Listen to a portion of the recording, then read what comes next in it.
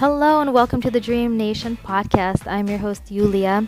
And before I proceed into the show, I'd love for you to go to dreamnation.io. I just launched an awesome line of Dream Nation beanies. They're vegan, they're super soft, super affordable, and they have my logo on it, which I designed myself. So it's a great way to show Dream Nation some love and help other people discover the show as well. Because they'll be like, hey, what's that awesome hat that you're wearing? And you're like, well, it's this really great podcast that I've been listening to. So it's a really, really great party conversation. So please check it out. Also tell your friends on social media about Dream Nation. Every month I interview a different guest about dreams, funding, technology, social impact, diversity, to inspire people and to connect. And speaking of inspiration, my next guest coming up is Kash, Sree. He's a creative director in advertising, copy side. He's worked on 4 continents and 1 subcontinent, and you've definitely seen a few of his commercials. Too many to name here. Most notably the Tiger Woods hacky sack spot, the one where Tiger just plays hacky sack on his golf club, and it's amazing. And you can easily Google his work, so I won't go into it here, for it will take up the whole entire time of the show. And Kash also picked up a Cannes Grand Prix and an Emmy for his work on the Nike Play and Move campaigns. And he's known for being able to tap into the human experience when it comes to telling brand stories. He's been a hero of mine for ages, probably since I got started in advertising. So it's a really, really great honor to sit down with him and ask him all these wonderful questions. I love doing this interview, and I hope you enjoy it as well. So take a listen and have a great day. So I'm here with Kash Sree, and he's lived on 4 continents, including 1 subcontinent, and I have a little wonderful bio for him that I will include and cut after this. But Kash Sree is an advertising creative. He's a copywriter with a stint in advertising as well as an art director. Yeah. But then he went back to copywriting. And he's responsible for probably most of the commercials you've seen in your whole entire lifetime. He's really talented. And I've got a few questions for him. So the first one is, what was your dream as a kid? Gosh, my dream as a kid was more just to be accepted. It was like really sad. I grew up in England and I was like the wrong colour and the wrong size, and I just wanted to be accepted. And I guess I wanted to be powerful enough to make a difference. That was it. Yeah. So you made it over here and you're making a difference to commercials. Yeah, it makes a difference. Well, I mean, I wanted to, I believed in certain things, and if you were in a position of no power, because I was poor, it makes no difference. So you've got to get yourself in a position of power where you can do something, hopefully. You have to create your own power. Yes. I have a thing I call the loverment. I want to create the loverment. So it's like the government, but it's full of love. And maybe instead of like taking taxes from people, we like pay people to do stuff. Well, it's kind of like what's going on in Bhutan as well, where they say, okay, we're not going to have money, but we are going to have happiness. Mm-hmm. And that's something that's just totally been forgotten. We've replaced happiness with money. I've got this theory, like in the Bible, it says like, don't worship false gods. I don't think it's about idols. I don't think it's about different religions. I think it's about money. I think it's about icons. You and I are in advertising, right? I'm an art director too. We create idols for people to idolize. The Kardashians, they're idols. Yes. And all these people are idols, but we also, not to get like super weird and religious, but we all have the power, right? God is within all of us. Yeah. And like, we have to stop looking for outside stuff to fill us, like objects. Well, that's a mature development that's happening. And I think what's happening is with the internet, as we start to have access to universal knowledge. That's universal knowledge was spiritualism before. So technology is catching up with humanity, and humanity is rediscovering itself, I hope. Well, I think the internet and Siri and AI, that phone and selfies, that's consciousness looking back at itself, right? It's a mirror. Yeah. And it's kind of an ugly mirror at the moment, but there's little glimpses of beauty that start coming out, and there's access to it. It's whether you can do the work. As always, it's whether you can do the work. And now we can push it out a bit, which is great, but it's whether you want to listen. And I think the other thing that's the disturbing thing now is that we can keep ourselves in hold where we never discuss or interact with anything that isn't exactly as we want it. And that's little prisons, because you're never really interacting with life or the rest of humanity. That's the negative side of it. Plus side of it, or the positive side of it, is that you can have access to everyone. And the internet kind of gives you a chance to be with everyone without having to go outside. It gives you a chance to connect with communities. Like on LinkedIn, I hear people are like, oh my God, there's some random person requesting me from like Kazakhstan. I'm not going to be friends with them. And I'm like, no way, I add those people. Yeah. And you know what? They end up being my coders. They end up being my friends. I end up finding like new interesting things. Like get outside of your circle. I remember when the Arab Spring happened, and for some reason I got included in a WeChat group on Facebook. I don't know what you call it, messenger groups. And I was hearing all these things about, oh, we're going to do this, we're going to do that. So, like, mate, I'm in America, and one, I'm sort of like weird that this is going on, and I'm not sure if I should be part of this, but I'm kind of glad that I can listen to this. It was weird, but I was accidentally a part of something, at least as an eavesdropper. I think eavesdropping is good, even if we don't understand it. It's just good. It's just good to absorb it and process it. And your Instagram says that everything is a choice. That is our power. So I wanted to talk a little bit about that. What was the first step that you took, I guess, to become a creative, right? You believe in like fearless creativity. Yeah. So what was the first step that you took that brought you to this table right here? Not following my parents' wishes. And if I'd have done that, I'd have ended up as a doctor or an engineer or a lawyer or something like that they could relate to. I was good at art. I was odd. I was a strange thinker. I was an only child, so I lived in my own head a lot of the time. And it would come out in like weird expressions of like, immediate ways of looking at the world or art or just not seeing the world like everyone else. And I decided quite easily not to follow academia. So I decided to fail all my exams.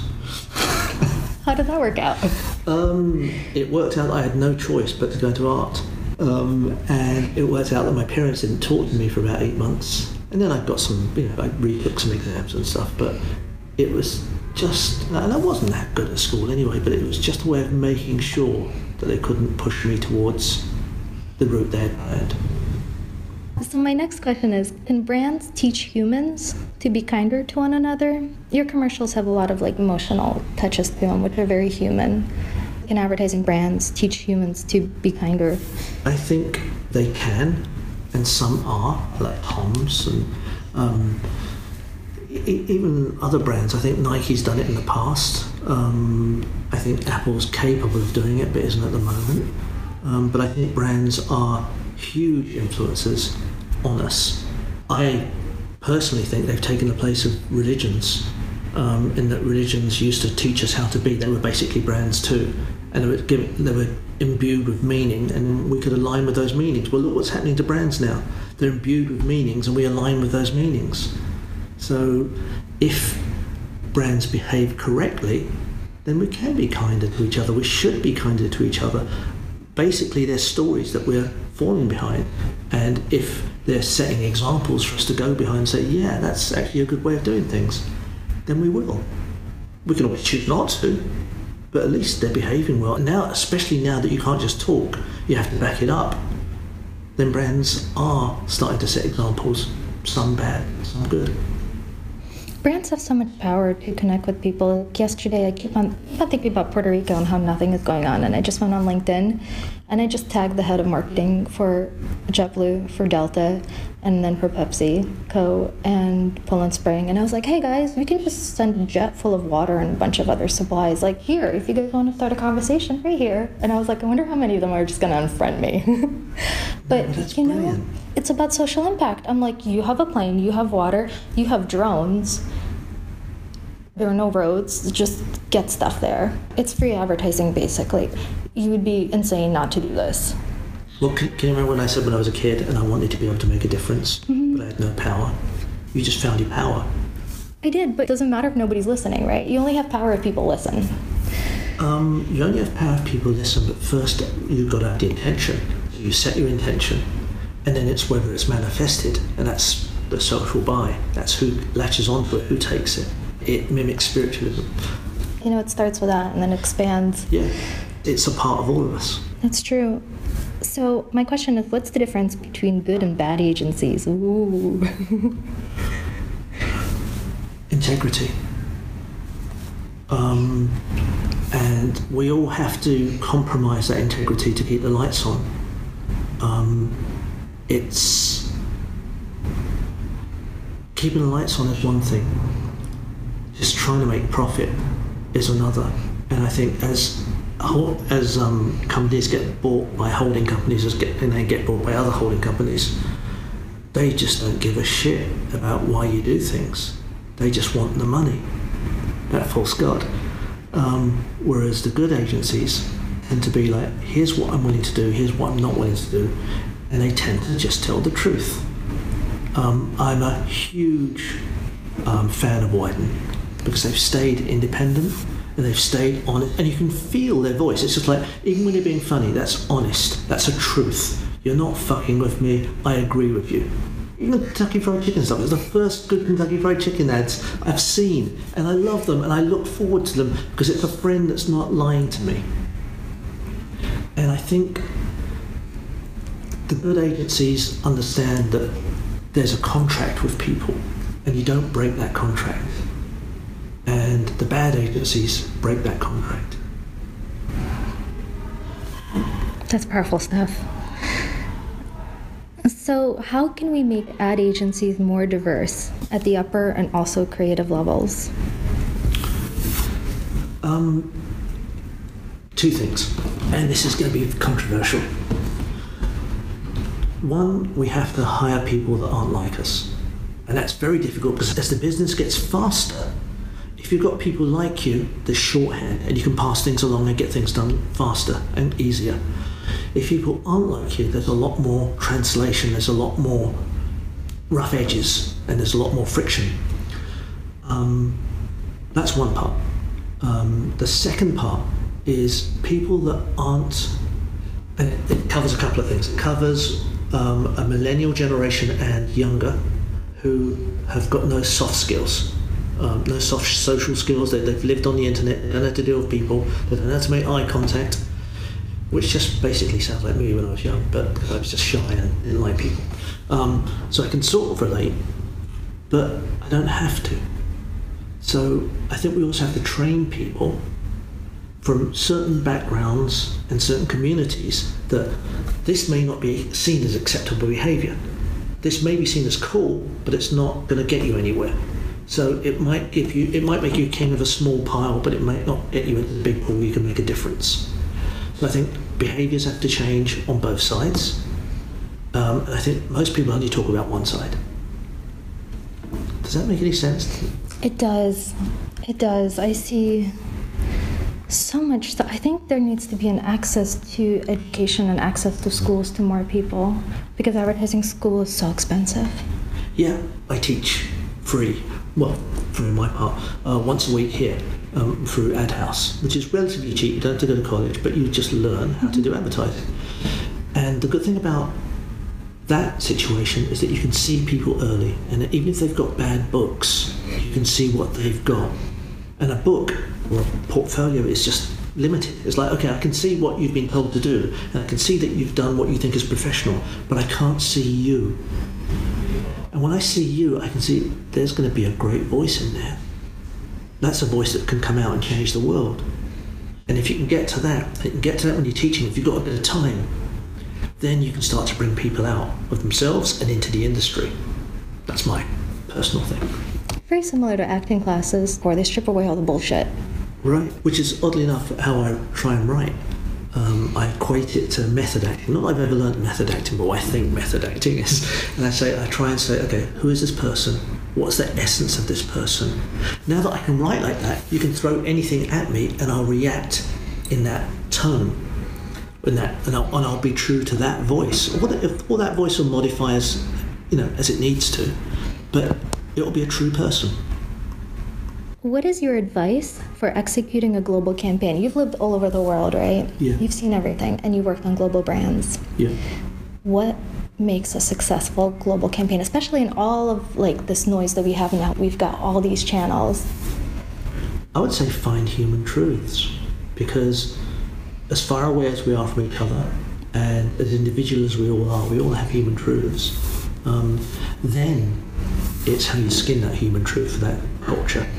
So one, go listen, find people there, see how different they are. One of the things that threw me when I went from England to Singapore was England even more so than America. America is like the cult of the individual, to the point where, we drive like no one else is on the road, and it's me, me, me. But it also allows for like these pinnacles of sport, these pinnacles of superhumans, like these heroes, which is lovely, But in Asia, you suddenly realise that no, it's about us. And it's about a weird type of harmony. It's not always harmonious, but it's a weird type of harmony. It's like there's more of a collective feel. And then you start to realise that there is that difference between rock logic and water logic. And I think that Asian sort of way of thinking, that more female way of thinking, is coming into culture now. That was the Mayan calendar thing when we switched over. Went from male thinking to female thinking, not the end of the earth. So that was nice to see. And you sort of recognise it. And the more you travel to different places, the more you sort of see, oh, that's a way of thinking. Oh, that's a way of seeing. Oh, that's a way of relating. And then hopefully you meet more people and say, oh, you look at the world like that. That's another thing, diversity, isn't it? Yeah, I think the more you get into diversity, the more you travel, the more you're like, everybody's like me. Yeah. If you get out and you travel, you realize how similar everybody is. And I guess I hate using the word diversity because it sounds like everybody is different, but my goal is to make everybody realize that diversity just means that we're all the same. Yeah. We're all different, but we're still the same. Well, if we were all exactly the same, how bleeding bored would we be? It's like, okay, well, it's like, how was your day? Well, it was exactly the same as yours. We'll have nothing to say. We'll have nothing to learn. And I think it's sometimes someone might say the same thing to me at 20 different points of my journey, and they'll say it just a different way once, and I'll get it. And sometimes it's finding that person that says it a different way once so that you get it. Because I think all of our journey is about discovering ourselves, and different voices can do that, I think. I think that's good. So back to my question, which is, what is your advice for executing a global campaign on many different mediums? On many different mediums. Find a truth. Because we're all humans. And the last question is, what is your dream as an adult? To make a difference. That's it.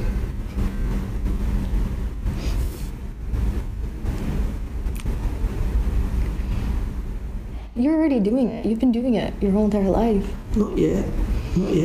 No, I'm starting to get enough weight to have a voice, but I'm not making a difference yet. And I will. I hope. Well, thank you so much for taking the time. Okay. And I'm really excited to see what other work you have coming up, because I really respect your work and I think you do really, really great work. So it's truly an honor to sit here and interview you. Well, thank you. Will you do the fandango? That's amazing. Lightning, very, very frightening me. Galileo, Figaro Magnifico. I'm just a poor assistant. Nobody loves me. It's just a poor assistant from a poor family. Spared its life from this monstrosity. Easy come, easy go. Will you let me go, Bismillah? No, we will not let you go. Let it go, Bismillah. Keeps going. Thanks for tuning into the show. I hope you enjoyed it. Please share on Twitter, Instagram, and Facebook at Dream Nation Love. It's not Dream Nation Podcast, it's Dream Nation Love, because I think my single mission in life is to teach people how to love a little bit more, and together we can save the world. So it's Dream Nation Love. Share it with your friends. Have a great day and go out and make the world a better place.